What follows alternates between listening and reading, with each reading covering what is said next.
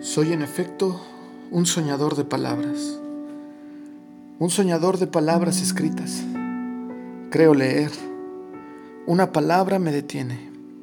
Dejo la página. Las sílabas de la palabra empiezan a agitarse. Los acentos tónicos empiezan a invertirse. La palabra abandona su sentido como una sobrecarga demasiado pesada que impide soñar. Las palabras toman entonces otros significados, como si tuviesen derecho a ser jóvenes. Y las palabras se van a buscar, en las breñas del vocabulario, nuevas compañías, malas compañías. Muchos conflictos menores hay que resolver cuando de la ensoñación vagabunda se vuelve al vocabulario razonable.